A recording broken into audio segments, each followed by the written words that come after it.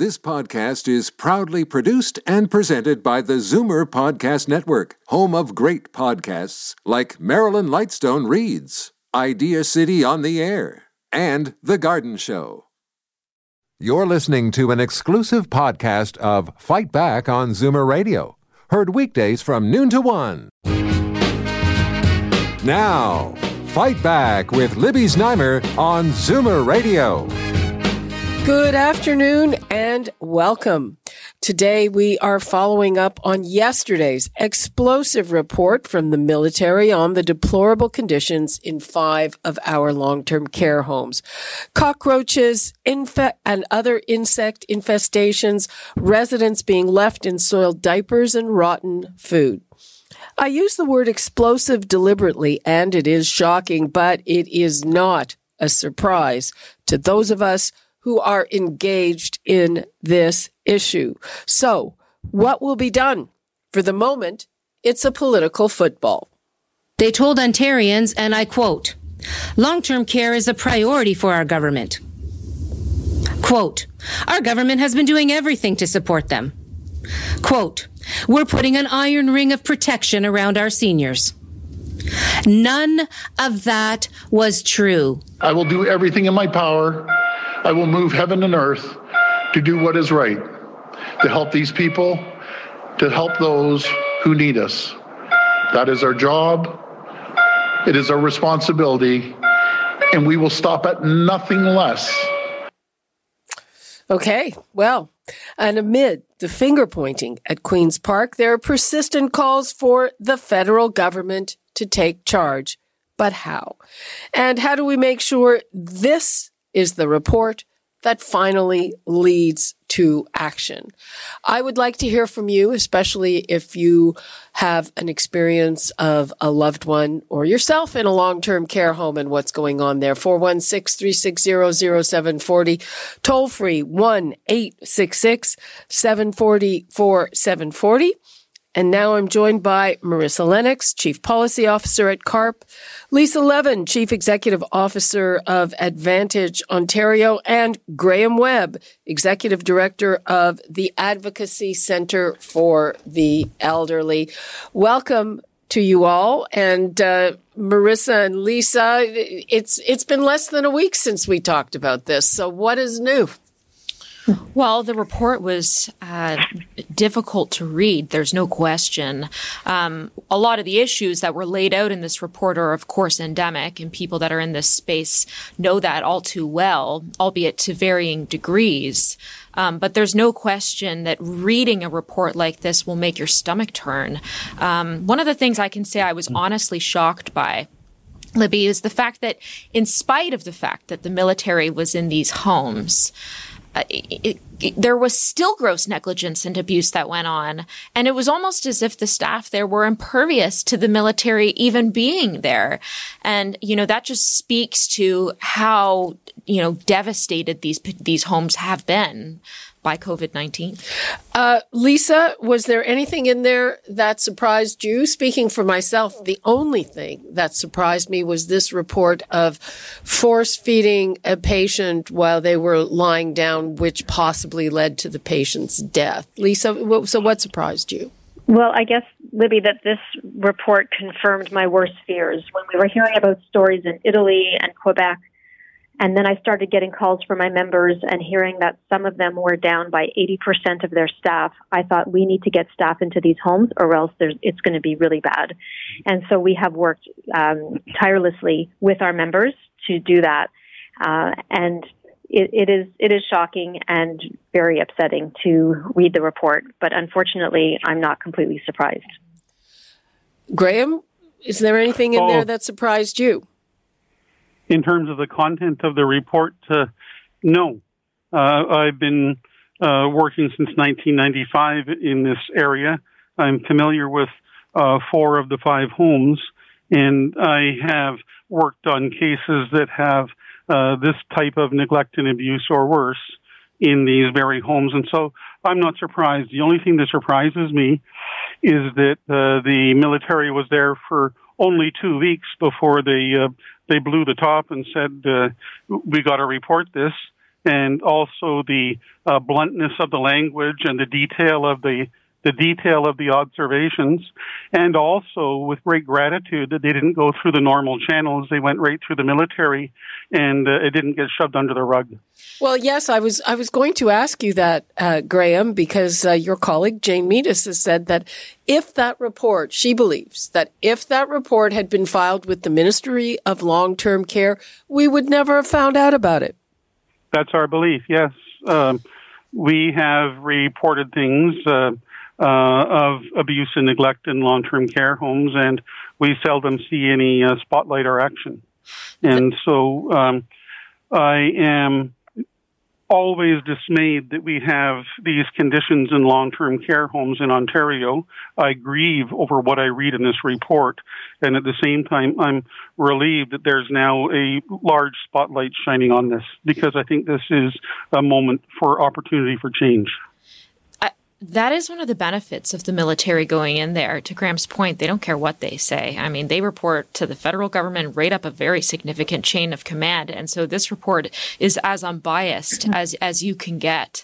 The one thing that Graham just mentioned that I think is so critical in all of this is, what is the mechanism for people to complain? It's through the ministry or potentially to the patient ombudsman, but there's no urgency involved in it, and there's no ability to intercede quickly. So if you see that your loved one hasn't been bathed for 5 weeks or is only getting 2 meals a day, and we've heard those stories, Libby, what do you do, and how do you intervene quickly? There needs to be a better plan in place for that. Well, it's interesting with the inspections. The minister, Merrilee Fullerton, has been saying that they moved from these once-a-year comprehensive inspections to inspections based on complaints to get to more complaints. But the inspections don't seem to be fulsome. And now, during the pandemic, this slays me. They've been conducting inspections by phone. Now, the people who work in long-term care homes are essential workers. And yes, they are in harm's way. But why do these civil servants who probably make many times as much money as they do, why are they exempt and allowed to phone in? Lisa. Well, I think, first of all, I want to clarify that I don't want the callers and people listening to think that the report from the Army is the way that all long-term care homes are across the province. The Army was called into these homes because they were the worst situations. I believe that there are some other very bad situations as well that hospitals have been called into. But it is not that this is the kind of thing that goes on all the time in all long-term care homes across Ontario. So we represent the not-for-profit municipal homes. We have 200 members, and we feel that at this point, many of our members' homes are really well under control. In terms of inspections, I think that, I can't say what the ministry did and why they did it. Probably the rationale at first was that inspections are very onerous procedures, and if they were just routine, then they probably decided to delay them because homes were so completely preoccupied with caring for residents that that's what they were doing. Graham, how do you see that? Well, I think a complaints-based inspection process is completely ineffective because people in long-term care are often unable to advocate for themselves. And what we see is that some of the best homes have the most complaints because they have concerned family members who make complaints on their behalf. And some of the worst homes that we see have fewer complaints because the residents are not able to complain. They don't have an advocate. And so we really need a proactive, regular inspection system that is not just investigating a complaint or is complaints driven, that really regularly inspects all homes. And I would say, and I know that Graham as a lawyer can probably speak better to this, but the province isn't living up to its own standard. Under the Long-Term Care Home Act in Ontario, every long-term care home is supposed to be inspected at least once per year. And that could be open to interpretation. Is it in response to a complaint or is it random? But one thing we learned from the inquiry from Elizabeth Welloffer was that they need to be doing random inspections so that these homes aren't given a heads up notice. And I just want to echo one thing that Lisa mentioned earlier. As much as I've heard real horror stories from people calling in sharing what's been going on in long-term care. She's right. I've also heard stories of people that have called to say, this home is doing an exceptional job of keeping my loved one safe. So it really isn't an across-the-board problem, but for sure the systemic challenges in long-term care, I would say, are across the board. Well, yeah, we have 626 long-term care homes, and there have been outbreaks in, I think, 175 or something like that. So and the other thing I want to add, Libby, is that, inspections are an important part of the conversation and making sure that things are safe in long-term care. But unless we get more resources, we can have inspections for the, on and on and on. And our homes will not always meet the requirements because they don't have enough staff and they don't have enough funding. Well, and I agree with that. It's also, but there are inspections and, sometimes there are, I don't know what you call them, citations, orders, but then there's no follow-up. The ministry doesn't follow up to see was this corrective action actually taken. And if there is gross negligence, I think it would be fair to say they've exhausted every option before, the last measure, which is ultimately to potentially shut down that home, which happens very, very rarely. But I will just say, too, to your point earlier, Libby, how are they conducting inspections by phone? How do you spot a cockroach over the telephone? You can't. They make noise. Never mind. I was going to say they make noise when you step on one. Let's hear from Betty in Niagara-on-the-Lake. Hello, Betty. Hello. How are you? How are you, Libby? Thank you for taking my call. You're welcome. I'm a president of an organization called Guardian Angels Program. We've been around for about 20 years. And, this was no surprise, what happened. The government, all the government predecessors knew. They've known for years. There's been so many investigations. There's so many advocacy groups that have notified the government about this. Nobody listens. This is great that the military has blown the whistle. But right away, immediately, they could legislate annual inspections and I know some of the people don't, they're not the greatest. They're a bit of a joke, but at least they were getting in there, annually, because the residents some of them can't complain themselves. Increased wages for the PSWs, have them working in one home. Just some of the things they've implemented now with COVID, keep that should be permanent. And increase the hours of care. I take care of a woman in a nursing home who, and I've been told by the PSWs, 12 minutes to get them up, dressed, and in the dining room for breakfast. It's impossible to do what they're doing. And as I said, it's not Doug Ford's fault. It's not this government. It's been all the predecessors. All the governments knew, and nothing changes. And as your other guest said, there's 626 homes. Every home isn't in the kind of condition that the military had discovered. But there is a lot of neglect and abuse going on in nursing homes, and as I said, it's been going on for decades. Okay, thank you very much, Betty, for your call. And let's get to that blame game. So there's a lot of finger pointing since this came out. So on the one hand, we have the government, Doug Ford saying this is the worst report he's ever read and he will spare no expense. He used those words. Merrilee Fullerton, the minister, she sounds like she's going to cry every time she gets up and discusses this. And she keeps saying, we've been doing our best. We've been doing it, blah, blah, blah.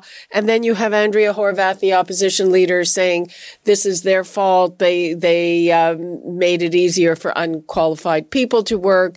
They refused to increase the hours of care per patient. So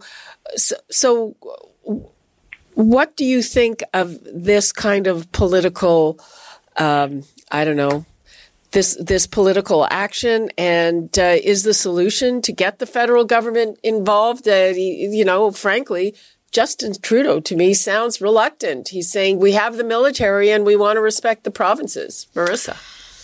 So that's a loaded question. I do think that Ontario was slow to act compared to other provinces. So, for example, in BC, they limited care workers to one home 2 weeks before Ontario did.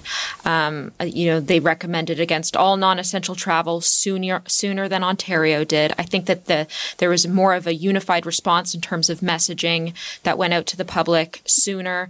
So I think the Ontario government can take some blame for that. Having said that, the situation in long-term care is not their fault. It is the fault of every government that has not acted on this. To your question about the role of the federal government, of course, I appreciate the jurisdictional divide between the feds and the provinces. But I do think that there's no question, if you take a step back and you look at the overall picture of how we're going to continue to provide care to an aging population, and of course, long-term care is one component of that, I do think that there is a role for the federal government to play. And I do think that they have to come to the table and participate in that, and also to provide funding. And it's interesting, last week I was talking to no less a private sector icon than Hazel McCallion, and she said this should come under the Canada Health Act, and inspections must be better. So I agree with that, actually. I do think that we need to go back. We need to recall why we got into public health care in the first place, to reduce the barrier to health services, irrespective of someone's ability to pay. And, we all know the Canada Health Act funds medically necessary services, acute care hospitals, physician-based services. But when you look at the characteristics of people living in long-term care and what's going on in some of these homes, I would argue it's an extension of hospitals and needs to be brought under that. I don't think that people should be challenged to have to pay for something that, in my opinion, is medically necessary. And of course, a lot of them are in hospitals. Lisa, what do you think? Would you like to see the federal government do, if anything? This is everyone's business, Libby, and we need to get help at all levels. So we need the federal government to contribute money to long-term care in terms of providing more staffing, paying for more staffing, and paying for the ability to upgrade the infrastructure in the homes. Some of the homes are older and have 4 people sharing a room.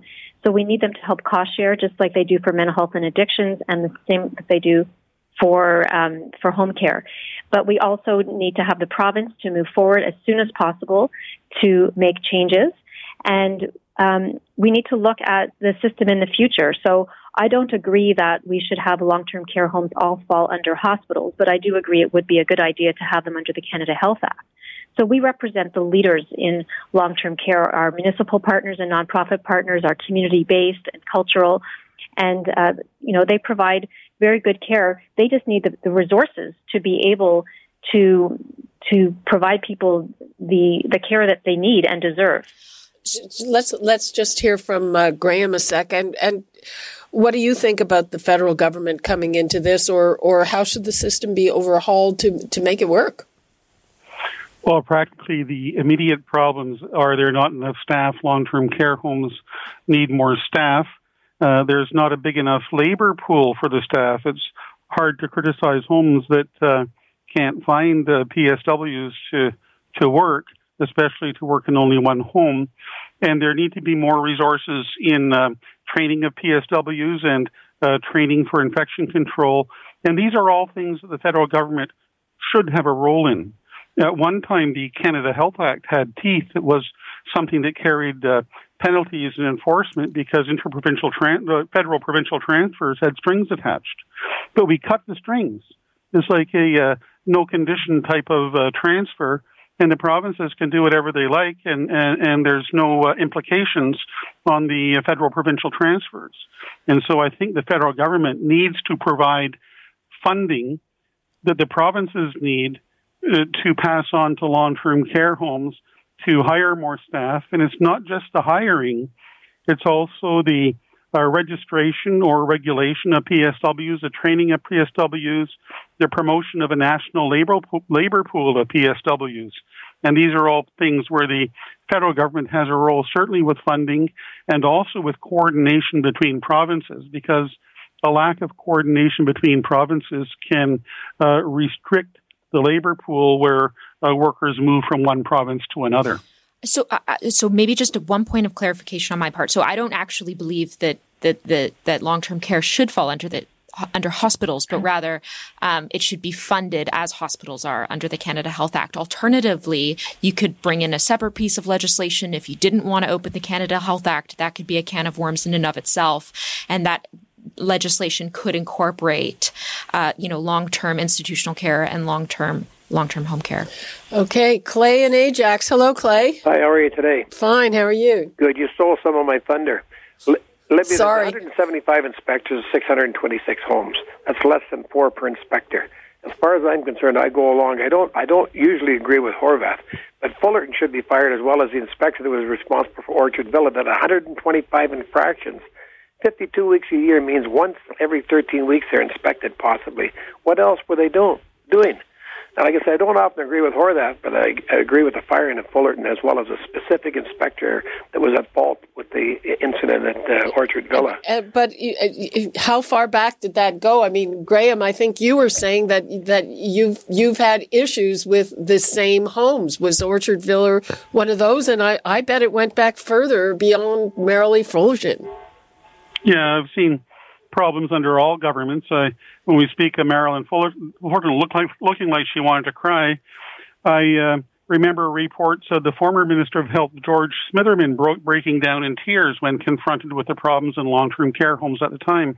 And quite frankly, if I were the minister responsible for long-term care homes, I'd probably cry too, because it needs so much work, it needs so much help, it needs so much resources that they're not getting. It's not the blame game gets us nowhere.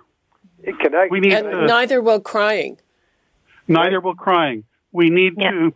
We need action. We need societal change to decide what resources we're willing to put into long-term care.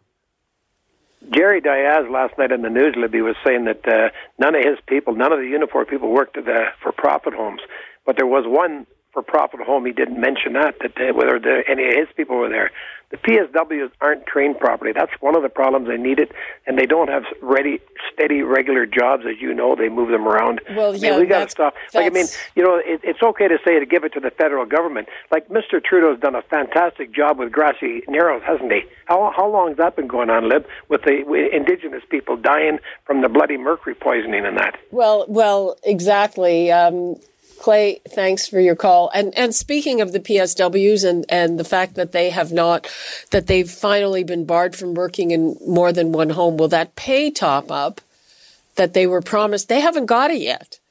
The provincial government says it's coming soon. These are people who have worked in multiple homes because the homes don't want to pay benefits. It's not that there isn't enough work. And this pay top-up that they've been promised, and I'm sure there are good administrative reasons for it taking so long, but they were promised this weeks ago, and they don't have the money. I'm thinking, how are they buying groceries? Lisa?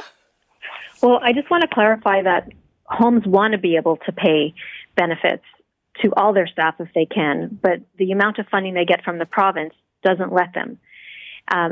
But in terms of when the money's going to flow, we have been asking for it, and I guess it's some kind of bureaucratic blockage because they certainly are being responsive at the Ministry of Long-Term Care. We've talked to them about how the money would flow, and they've consulted with us on the allocation model. So we just need to get that money out there to people. Yeah, get the money out there. I mean, the money came from the federal government, and they were, I've got to give them credit, fast enough with the CERB. Of course, it went through the Canada Revenue Agency. They know how to make money move. Well, I would like to jump in and say that if a personal support worker wants to get CERB, they could probably find a way to get it within the week. Yeah. Whereas reporting to work, if they're not getting the top-ups, that's shameful.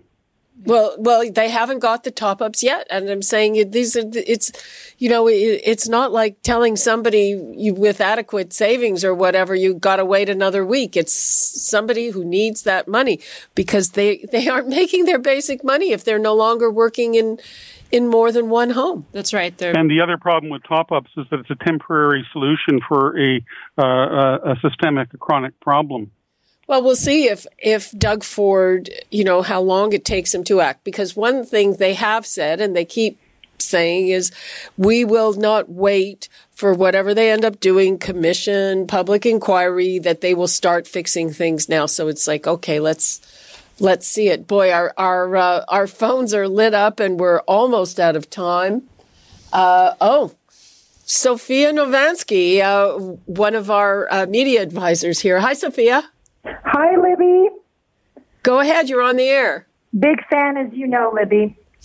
So listen, I just wanted to jump in on the conversation because it's so personal to me. I don't want to start crying because you're bringing up memories of my grandfather, who, you know, we suffered through what we, you know, the nursing home neglect. And my grandparents raised us, Greek Canadians, and we never expected to put them in the nursing home. But my grandma got sick and ended up there, so Granddad wanted to go. And, you know, he got a simple infection. It was UTIs, bladders, that sort of thing. And he had a catheter put in him. And, you know, what happened to my granddad is that the PSWs, you know, were so uneducated with regards to medical care, you know. And that's the thing. They're not prepared to handle if real problems come up with, like, medical care. So my grandfather ended up, you know, being neglected. And in the middle of the night, his feces literally rose up through his body and it came out of his mouth. Oh, no. And nobody wanted to tell us or admit that had happened.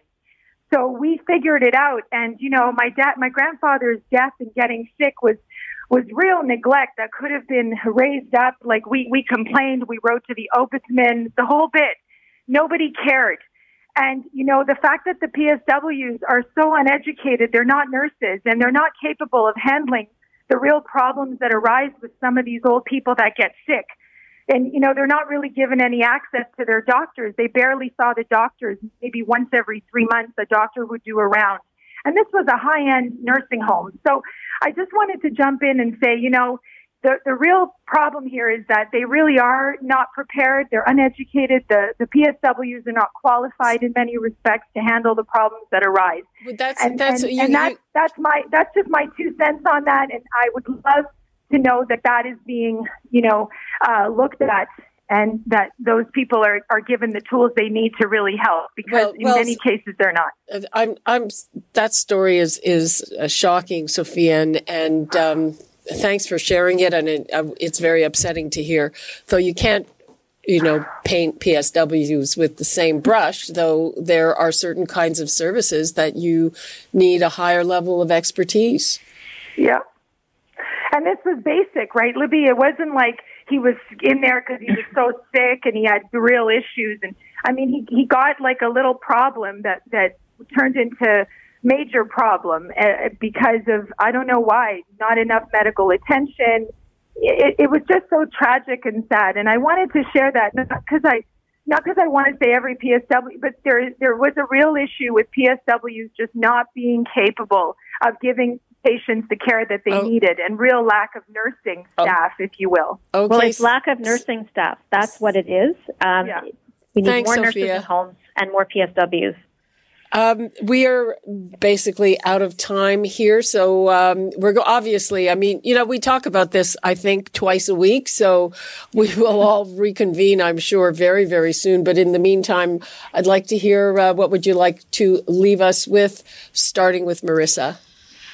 Well, that was a deeply disturbing story. Yeah. And, you know, one thing that I've come to learn in this role is, you know, this is very personal for people. And we're talking about human beings. We're talking about moms and dads, brothers and sisters, grandmothers and grandfathers. And I think we've lost sight. We've in some ways reduced them to a statistic in some of the reporting. And we've lost sight of the fact that long-term care is someone's home. And it should be the kind of place that you would want to live in. And right now, a lot of these homes, they're simply not. Lisa. So all I can say is that we need to change the system. We cannot wait any longer. We need to get more resources. And also, we need to thank the staff that have stayed in the homes and worked through COVID-19. I mean, there are some horrible stories that we've been hearing, but there's also some amazing heroes. Many, many amazing heroes, and shout out to them, to all the nurses, PSWs, and frontline staff and management who have stuck it out in long-term care. Graham. This is something that affects everybody. Almost everyone knows someone in their circle of family or friends who's been affected by this particular crisis in long-term care homes. And this is not a COVID problem. This is a long-term care problem. COVID is the stress that has laid bare the problems and brought them to everyone's attention. Okay, and let's hope that COVID is the catalyst that will finally make it happen, that something is done to clean up, change this system. Thank you so much, Lisa Levin, Graham Webb, and Marissa Lennox. You're listening to an exclusive podcast of Fight Back on Zoomer Radio, heard weekdays from noon to 1. You're listening to an exclusive podcast of Fight Back on Zoomer Radio, heard weekdays from noon to 1. You're listening to an exclusive podcast of Fight Back on Zoomer Radio, heard weekdays from noon to 1. This podcast is proudly produced and presented by the Zoomer Podcast Network, home of great podcasts like Merrilee Fullerton Reads, Idea City on the Air, and The Garden Show.